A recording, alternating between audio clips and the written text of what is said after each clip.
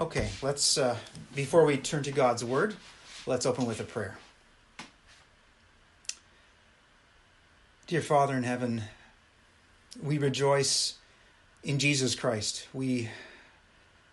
Our hearts are moved. More than that, dear Father, our souls are grounded in the work of Jesus Christ, in what he has done and who he is right now, sitting at thy right hand, dear Father, the man Jesus Christ, who is now lifted high up, exalted, and we know by faith that he will be one day exalted for all the world to see. And as we just sung, every knee will bow, everyone will confess that Jesus Christ is Lord, to the glory of the Father. Dear Father, and it is so comforting, so reassuring, and so convicting now to worship Jesus, to lift him up.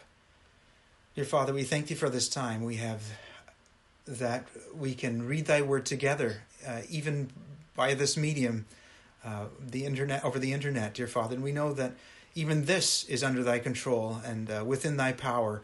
So we would pray that the meeting would go smoothly, that the technology would not hinder the message going out, the sharing, the encouragement of believers, dear Father. But we know that any circumstance you may face, even the ending now of this call, even if things were to, the technology was not to cooperate, dear Father, we know thy Spirit transcends. Thy Spirit is not limited by any earthly circumstance, none whatsoever, dear Father, and it is reassuring to know that. We thank thee for this, dear Father. As we open thy word, we pray for receptive hearts, for a willing tongue and mind to speak it, dear Father. We wish to honor thee through thy Son this hour. We pray this in his name. Amen.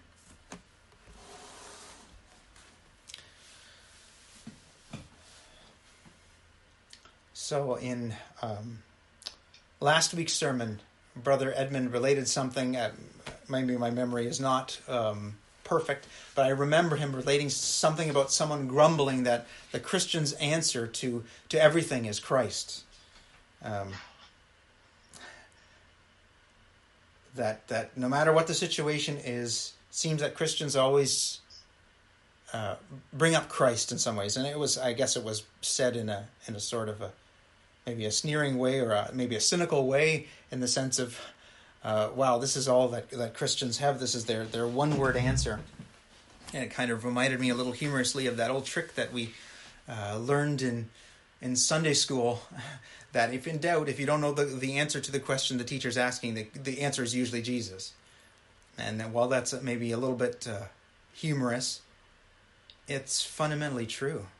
And the observation that individual made, as Brother Edmund related, is fundamentally true. For us as Christians, the answer to every question is Christ. He is relevant to every question. He has the power in every situation, and he is supreme over everything. And that's why he is the answer to every question. And those that would sneer at Christians' repetitiveness, as it were, that may turn them off, don't realize this. They don't understand this. They don't see Christ as who he really is. And that's the hymn we sang today was this for the opening of service, reminded us of that. I'm just going to open it. Hopefully I have it here on my computer. 190. I should have brought up my hymn book.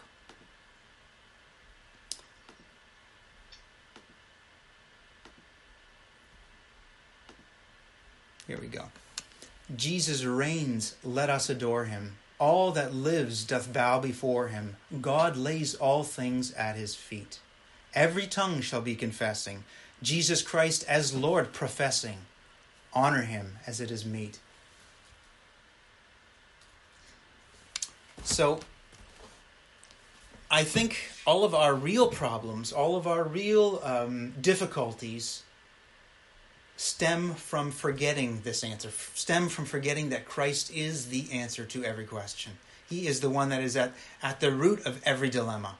So calamities like this pandemic and other situations on a personal level, on a global level, will arise. But those are not the real danger for you as an individual, for each one of us collectively. That's not the real danger. We may think that is the case, but the real danger is if we forget or neglect or lose our faith in Jesus in these situations as they arise. That's the truth that my grandparents learned in situations that were far worse than this current pandemic. Their experience in World War II was one of losing everything, of being separated and torn apart as a family, going through physical hardship where parents died of starvation, basically, and children were fading away to nothing before their very eyes. And the lesson they learned was to find Jesus through that situation. And that to me reminds me that World War II, whatever the situation may have been, whatever the situation we're facing right now, the real danger is if we would go through a situation and not see Jesus as the answer to it. That's the real danger. And that's why this morning, what led me, that kind of line of thinking led me to Colossians chapter 1. So I think, like with the Lord's help, to read Colossians chapter 1, the entire chapter. So I don't know, Brother Edmund, if you can bring it up on the screen, or whether those at home, everyone has their Bible in front of them, but they can follow along here. And it's always good, as we've been reminded before, to have your Bible open as we meditate on it, so that even if the brother who's speaking is not addressing a particular passage, the Holy Spirit can bring something else to your mind in that passage, a particular section of a passage, So the Epistle of Paul, the Apostle to the Colossians, chapter 1. Paul, an apostle of Jesus Christ, by the will of God, and Timotheus our brother, to the saints and faithful brethren in Christ, which are at Colossae. Grace be unto you, and peace from God our Father and the Lord Jesus Christ. We give thanks to God and the Father of our Lord Jesus Christ, praying always for you, since we heard of your faith in Christ Jesus and of the love which ye have to all the saints, for the hope which is laid up for you in heaven, whereof ye heard before in the word of the truth of the gospel, which is come unto you as it is in all the world, and bringeth forth fruit, as it doth also in you, since the day ye heard of it, and knew the grace of God in truth, as ye also learned of Epaphras, our dear fellow servant, who is for you a faithful minister of Christ, who also declared unto us your love in the Spirit. For this cause we also, since the day we heard it, do not cease to pray for you, and to desire that ye might be filled with the knowledge of his will in all wisdom and spiritual understanding, that ye might walk worthy of the Lord, unto all pleasing, being fruitful in every good work, and increasing in the knowledge of God, strengthened with all might, according to his glorious power, unto all patience and long-suffering with joyfulness, giving thanks unto the Father, which hath made us meet to be partakers of the inheritance of the saints in light, who hath delivered us from the power of darkness, and hath translated us into the kingdom of his dear Son, in whom we have redemption through his blood, even the forgiveness of sins, who is the image of the invisible God, the firstborn of every creature. For by him were all things created, that are in heaven and that are in earth, visible and invisible, whether they be thrones or dominions or principalities or powers. All things were created by him and for him. And he is before all things, and by him all things consist. And he is the head of the body, the church, who is the beginning, the firstborn from the dead, that in all things he might have the preeminence. For it pleased the Father that in him should all fullness dwell. And having made peace through the blood of his cross, by him to reconcile all things unto himself. By him, I say, whether they be things in earth or things in heaven. And you that were sometime alienated and enemies in your mind by wicked works, yet now hath he reconciled in the body of his flesh through death, to present you holy and unblameable and unreprovable in his sight, if ye continue in the faith, grounded and settled, and be not moved away from the hope of the gospel which ye have heard, and which was preached to every creature which is under heaven, whereof I, Paul, am made a minister, who now rejoice in my sufferings for you, and fill up that which is behind of the afflictions of Christ in my flesh for his body's sake, which is the church, whereof I am made a minister, according to the dispensation of God, which is given to me for you, to fulfill the word of God, even the mystery which hath been hid from ages and from generations, but now is made manifest to his saints, to whom God would make known what is the riches of the glory of this mystery among the Gentiles, which is Christ in you, the hope of glory, whom we preach, warning every man, and teaching every man in all wisdom, that we may present every man perfect in Christ Jesus. Whereunto I also labor, striving according to his working, which worketh in me mightily. May the Lord bless the reading of his word. I've read the entire chapter. So, this is a lengthy chapter we have here, but not a long book. And I encourage you, if you have the time today, and you likely do, is to read the entire book, or read the entire letter here, to get the full context of the passage that we've just read, and to see how Paul addresses a group of people whom he has never met, a church that he did not plant, but for whom he has a great burden. And that burden is that they would know Christ, that they would understand Christ and who he is, all of who he is. And that is my burden through the Spirit for all of you, brothers and sisters and friends, this morning, that you would know Christ, the fullness of Christ, who he is, and that you would see he is really the answer to every question in every circumstance, particularly now in this circumstance. So, as I mentioned, the context of this letter is Paul writing from prison. So if we flip to the chapter 4 here, you can see that indeed, last verse there, remember my bonds. So he is indeed in prison. And as the beginning of the first chapter, at the end of the first chapter, he does reference that he is suffering for them, and he is filling up what is behind of the afflictions of Christ for the body. So Paul is writing this from prison. That gives us some perspective too. This is a man that is physically shut in a confined space. I don't know if it would be bigger or smaller than our houses, but he cannot take a walk like we can take at this point. He cannot go to the store if he needs to, like we can at this point. He is really shut in. He is really quarantined.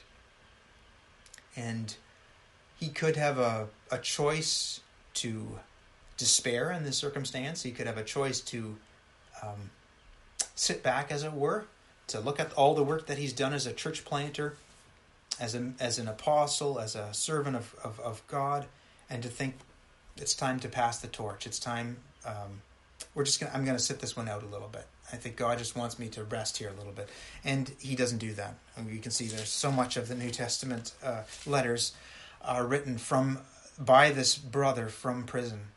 He is not limited in any way because he sees Christ as the answer for his situation. That's why he's able to share with the Colossians from prison this letter. It strikes me that this is a letter to people he's never met. He doesn't know particularly. His really only knowledge of them, I would believe, is from this report from Epaphras, this probably the brother who planted the church in Colossae, who visited Paul in prison, and verse 7, he declared what was the state of the Colossians, and probably Epaphras was sharing some of the concerns. As we see, Paul addresses some particular heresies and problems in chapter 2 that the Colossians had of maybe some sort of mysticism or worship of angels, or a legalism, kind of leaning back towards Judaism. So what strikes me from this letter is that Paul doesn't know these people personally, hasn't seen them face to face, and yet the letter is not cold, it's not formal, it's not just a series of doctrinal teachings. There is a lot of doctrine, as we've covered here in the first chapter, but it is full of joy, of grace, of a common spirit that he is hoping to stir up in his listeners, and that's why he can pour out love and joy and wisdom in a letter that to people that he's never met.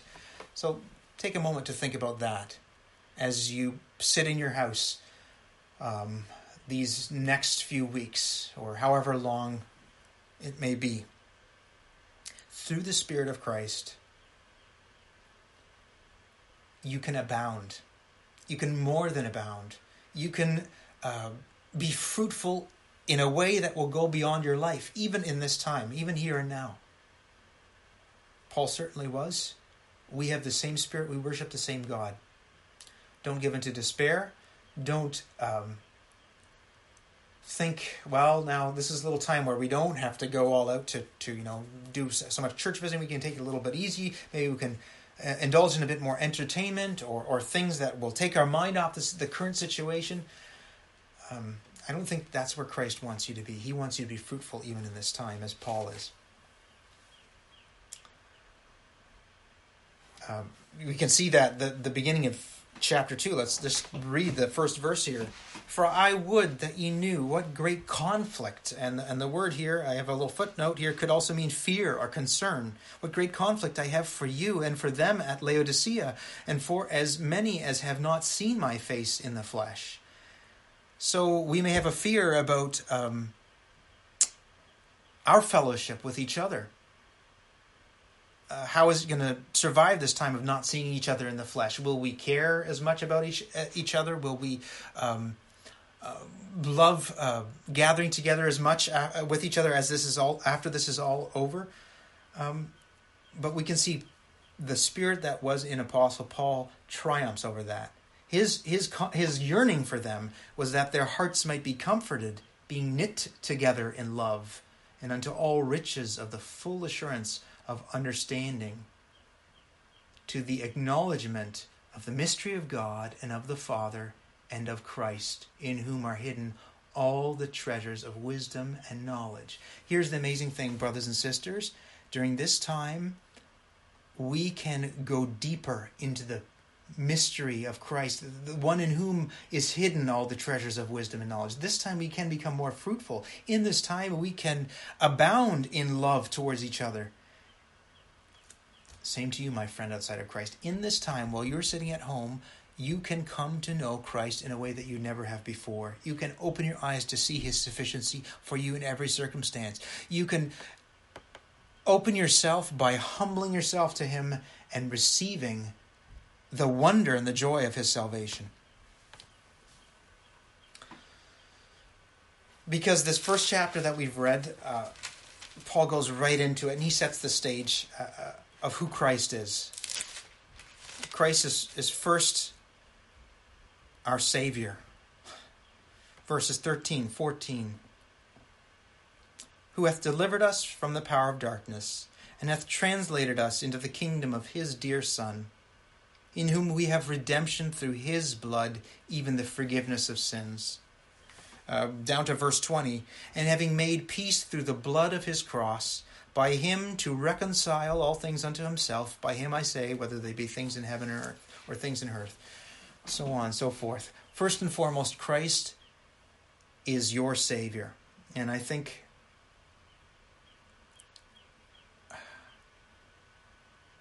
my mind, I can't express all of the things that means to me.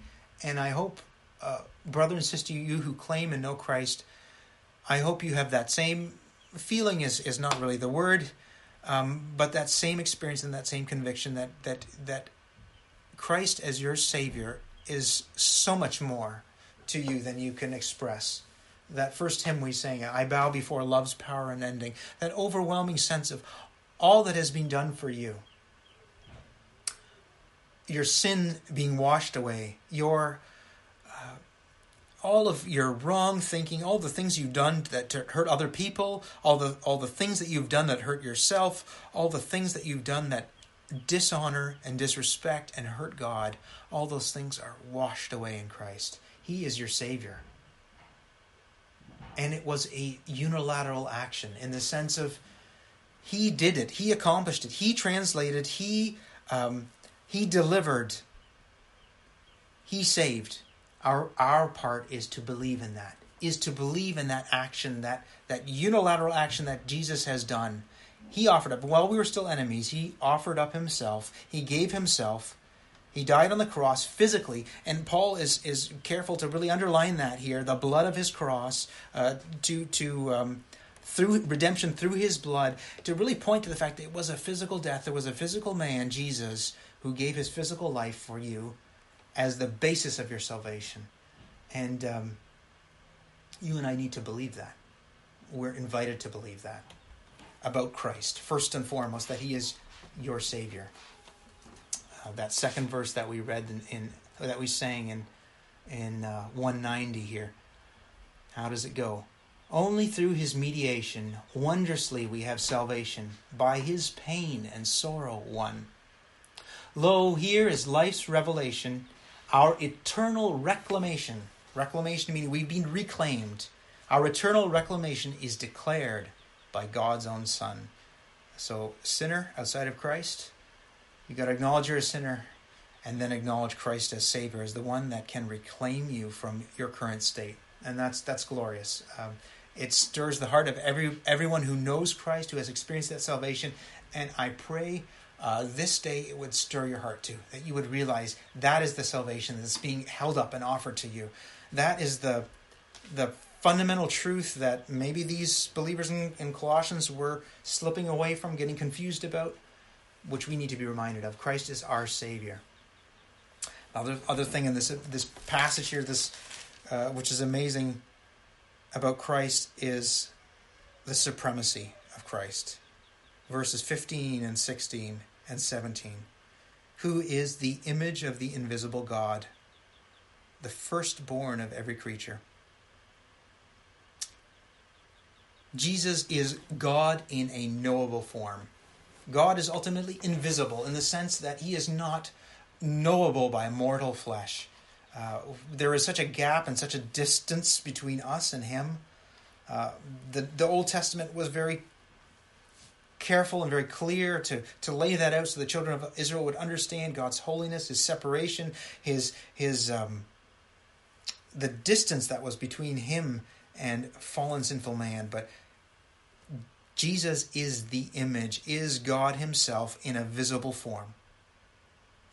So that is the other thing that Paul emphasizes in this passage. And invisible here doesn't mean in the sense of it's microscopic, or we just have to blow it up big enough when we can't, and then we can see it. No, invisible in the sense of spiritual, in a way that we will never be able to understand with our physical sense and physical abilities. We will never be able to comprehend God, but we can through the believing in the physical Jesus Christ, the one who physically came and died and walked on this earth, gave physical words that He preached and taught. We can know the invisible God through Jesus Christ, the image of the invisible God. He goes on and he says, by Him were all things created, that are in heaven, that are in earth, visible and invisible, those things I can't even conceive of, thrones, dominions, principalities, powers, things that I have no idea of, spiritual realms. He created everything and all things. So it wasn't that Jesus was, first created as a sort of demigod and then the rest of creation proceeded. No, He created all things. He is God. Jesus is supreme. That's why He's relevant to every situation. He is the progenitor, the one who created it, who set it up in the first place, who understands all its ramifications, all the possibilities of every situation. That's why He is always relevant to every situation. Not only that, He created all things, but Jesus By him all things consist. And that word consist means are held together. It's the glue that holds everything together. If it was not for Christ, everything would fly apart, everything would not exist, and everything would not continue to exist. Don't you see the supremacy of Christ in every situation for all time? And then Paul moves on from there in a beautiful way to now identify Christ as the head of the church. Not only is the Savior, the one who has delivered from death, as we sang in the third verse of that 190, grave, where is thy victory? But then verse 4 here, which we didn't sing. Nor does his dear church, so holy, have these gracious blessings solely. She has him as head, who lives. With his blood the Savior bought her. As his heavenly bride he sought her. And she lives, for she believes. Christ is the head of the church. He's the head of the church in the sense of a head of a river, the start of it, the beginning of it, the firstborn of it. And he is the head of the church in the sense of the head of my body, as Paul says in 1 Corinthians. He is the one that gives the commands, that enables the functioning of the body, that directs it as he will. So Christ is supreme over all creation in a way that sadly one part of creation, humanity, the majority of it, do not acknowledge. But he is also the head of the church, of those that believe him as Savior.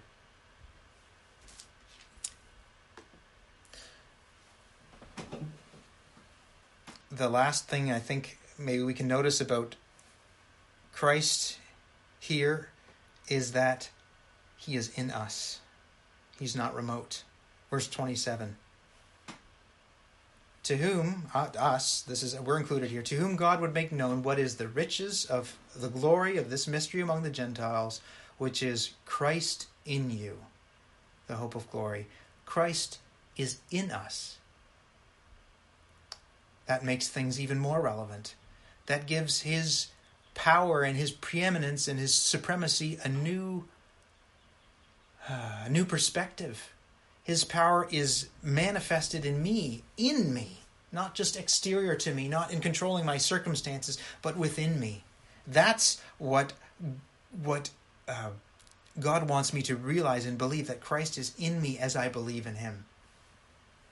So yes, Christ is the answer to every question. He is the abiding presence that is always relevant to everything.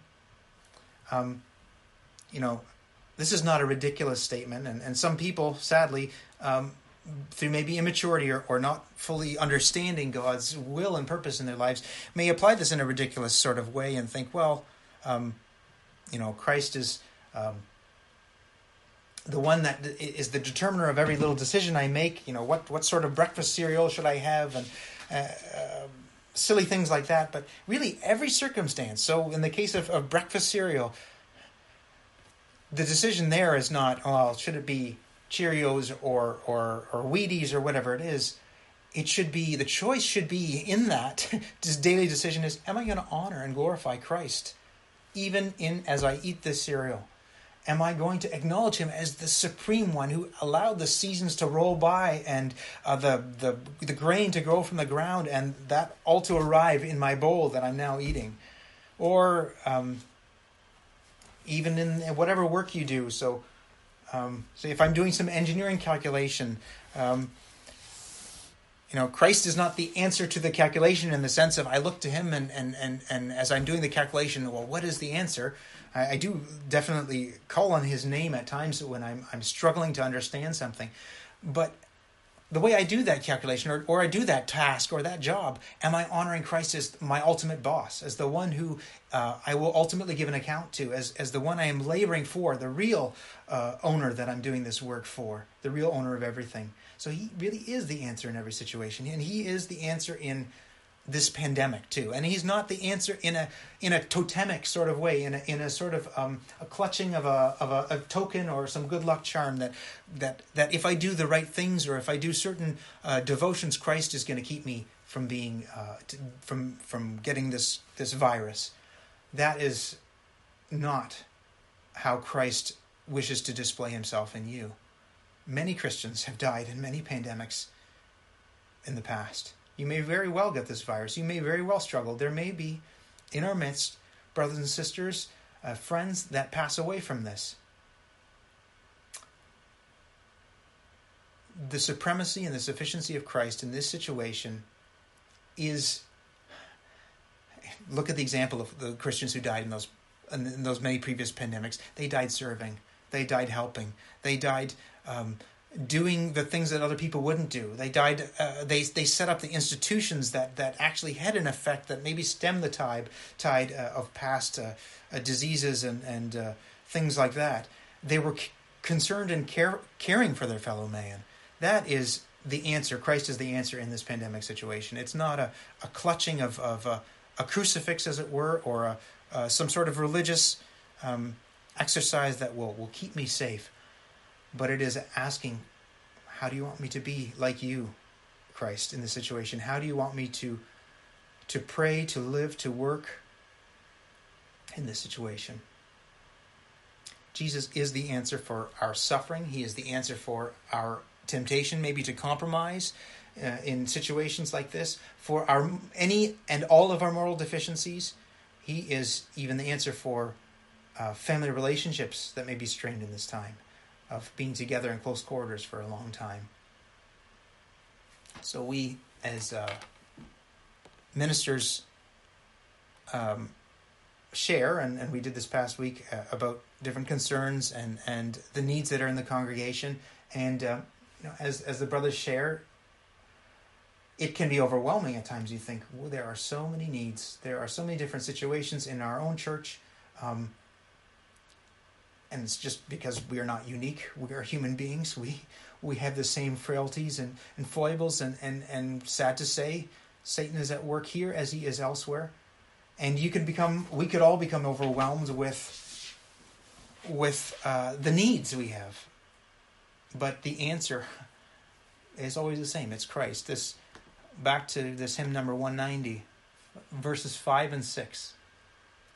All your hearts to him surrender. All your burdens to him tender. Tell him every care and need. In his wounds find your restoring. He, the balm of grace is pouring. Endless riches gives indeed. Haste then. Shame and care, oh leave it. Seek ye grace? 'Tis yours, receive it. Seek ye life? Pray him who lives. Sinners, you he justifieth. Grace to no one he denieth. Everlasting gain he gives. So, my friend, the seeking soul who is frustrated and maybe sorrowing over your sin, over your brokenness, over your inability to do right, Christ is the answer. My friend, the new convert who is struggling in your walk with the Lord, who may be wondering where the zeal is and your hunger for God's word, Christ is the answer. Look to him and live. My brother or sister who is worrying about wasted years, fruitless years, that you look back and wonder, how can the Lord redeem this? Am I going to pay a price for this going forward? Christ is the answer to that. He's the answer to that concern, that burden that you bear. Read that verse 5 again. My seasoned brother and sister who struggle with getting along or forgiving or caring for your brother and sister, respecting your brother and sister. Christ is the answer to that too. He died for your brother and sister. You are his child. They are your children. They are his children too.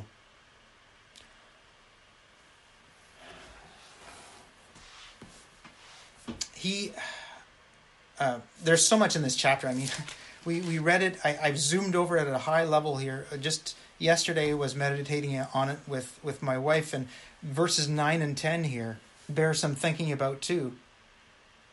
Let's just read those again, verses 9 and 10. For this cause we also, since the day we heard it, do not cease to pray for you, and to desire that ye may be filled with the knowledge of his will in all wisdom and spiritual understanding, that ye might walk worthy of the Lord unto all pleasing, being fruitful in every good work, and increasing in the knowledge of God. Do you see that? It's a circle. It started with knowledge in the sense of being filled with knowledge, and then having that knowledge work out and walking worthy and being fruitful in every good work, and in so doing increasing in the knowledge of God and knowing him more. This beautiful circle is something that needs to happen in our lives. It's not a matter, brother and sister, of orthodoxy, of us just checking off the boxes and saying, yes, we have the right doctrine, we understand who Christ is, we're not like all those other cults, etc., etc. Are you increasing in the knowledge of God by walking worthy of him, by being fruitful in every good work? Because that's the way that you're going to increase in the true knowledge of the Lord. Other thing here, if you keep going here, verse 11, strengthened with all might according to his glorious power unto all patience and long-suffering with joyfulness. So when we talk about Christ having power and being supreme, he certainly has the power to change circumstances, to control all circumstances. He is upholding all things. But the apostle chooses not to highlight that aspect of his power here, but to highlight that power that works in us for all patience and long-suffering with joyfulness. So, my brother and sister, if you can get excited about that, about Christ working in you patience and working in you long-suffering, rather than getting excited about him changing the circumstances, maybe then you're starting to grow in the knowledge of God and the knowledge of Christ in you, working in you and forming you, conforming to the image of Christ. I think we're just about out of time here. I thought maybe it would be suitable to close with a little thought on, this is actually Palm Sunday. We may not really realize it. We were sitting at the breakfast table this morning and looked at the calendar. Yes, indeed, it is Palm Sunday. It's Easter next week. And Palm Sunday is so called because of Jesus' entry into Jerusalem. As you remember, the triumphal entry where the whole multitudes, it said, they were strewing he was riding a donkey to fulfill particular scripture, and they strewed their coats before him, and they broke palm branches off, and they welcomed him with shouts of Hosanna to the Son of David. Blessed is he that cometh in the name of the Lord. This is an echo. It's interesting. If you read the back, it's an echo of Psalm 118, which is just before that. Those verses are the passage about the stone which the builders rejected has become the head of the corner. And amazing how the Bible is all tied together, and how out of the mouths of babes, as it were, or unwittingly, this multitude were echoing and were pointing to this very scripture that showed the nature of Christ's salvation. But there is another Palm Sunday. There is a Palm Sunday in Revelation 7. Maybe we can close by reading that and thinking about it, and maybe just considering those two Palm Sundays and which one are you involved in, which response are you giving. So Revelations chapter 7, verse 9 and 10. After this I beheld, and lo, a great multitude, which no man could number, of all nations and kindreds and people and tongues, stood before the throne and before the Lamb, clothed with white robes and palms in their hands. Isn't that curious? Why would that be? I don't know for sure, but I think some of the symbolism is tying in. Palms in their hands, and cried with a loud voice, saying, Salvation to our God, which sitteth upon the throne, and unto the Lamb. So the nature even of the crying, the same sort of crying, acknowledging of a Savior, of one who is coming to save. And here, he has accomplished that salvation. So this is the difference between those two Palm Sundays. You think about that first Palm Sunday, that multitude. Very many of them either turned on Jesus in the week that followed, were part of the mob that shouted, Crucify him, or deserted him, ran away, as his disciples all did. And you can think about the garments that they strew on the ground as he walked, as he rode into Jerusalem on a donkey. Versus here in this Palm Sunday, the garments which the Lamb has clothed them in. It's a beautiful passage here in Revelation 7. The One of the elders answered, saying unto me, Which are these which are arrayed in white robes? And whence came they? And I said unto him, John saying, I said unto him, Sir, thou knowest. And he said to me, These are they which came out of great tribulation, and have washed their robes, and made them white in the blood of the Lamb. That's the difference between that first Palm Sunday and this second Palm Sunday, which I pray that each one of us are part of. The second Palm Sunday, when we can be clad in garments that have brought us through righteousness, that have brought us through great tribulation, through difficult circumstances that have allowed us to know truly the Savior, to understand his supremacy and his all he is to us. We can either be with that flaky mob, that multitude that quickly turned on him as they welcomed him into Jerusalem, or we can be part of this group of the saved who are welcomed into his presence before the Lamb and before the throne to honor him. Which one are you part of? Do you want to know Christ? Do you want to see him as the answer to everything in every circumstance now, going forward? I pray that the Lord would put this on your heart, and he would convict you, and he would show you Christ, that you would know him. I think maybe if we could close with singing Zion's Harp number 282, verses 1, 2, 4, 9, and 12. I'll repeat those as we go along. 1, 2, 4, 9, and 12, Zion's Harp 282. And then after that, could I ask a brother to pray? I didn't ask a brother beforehand, but if one of you feels so led, give me a second as I go downstairs.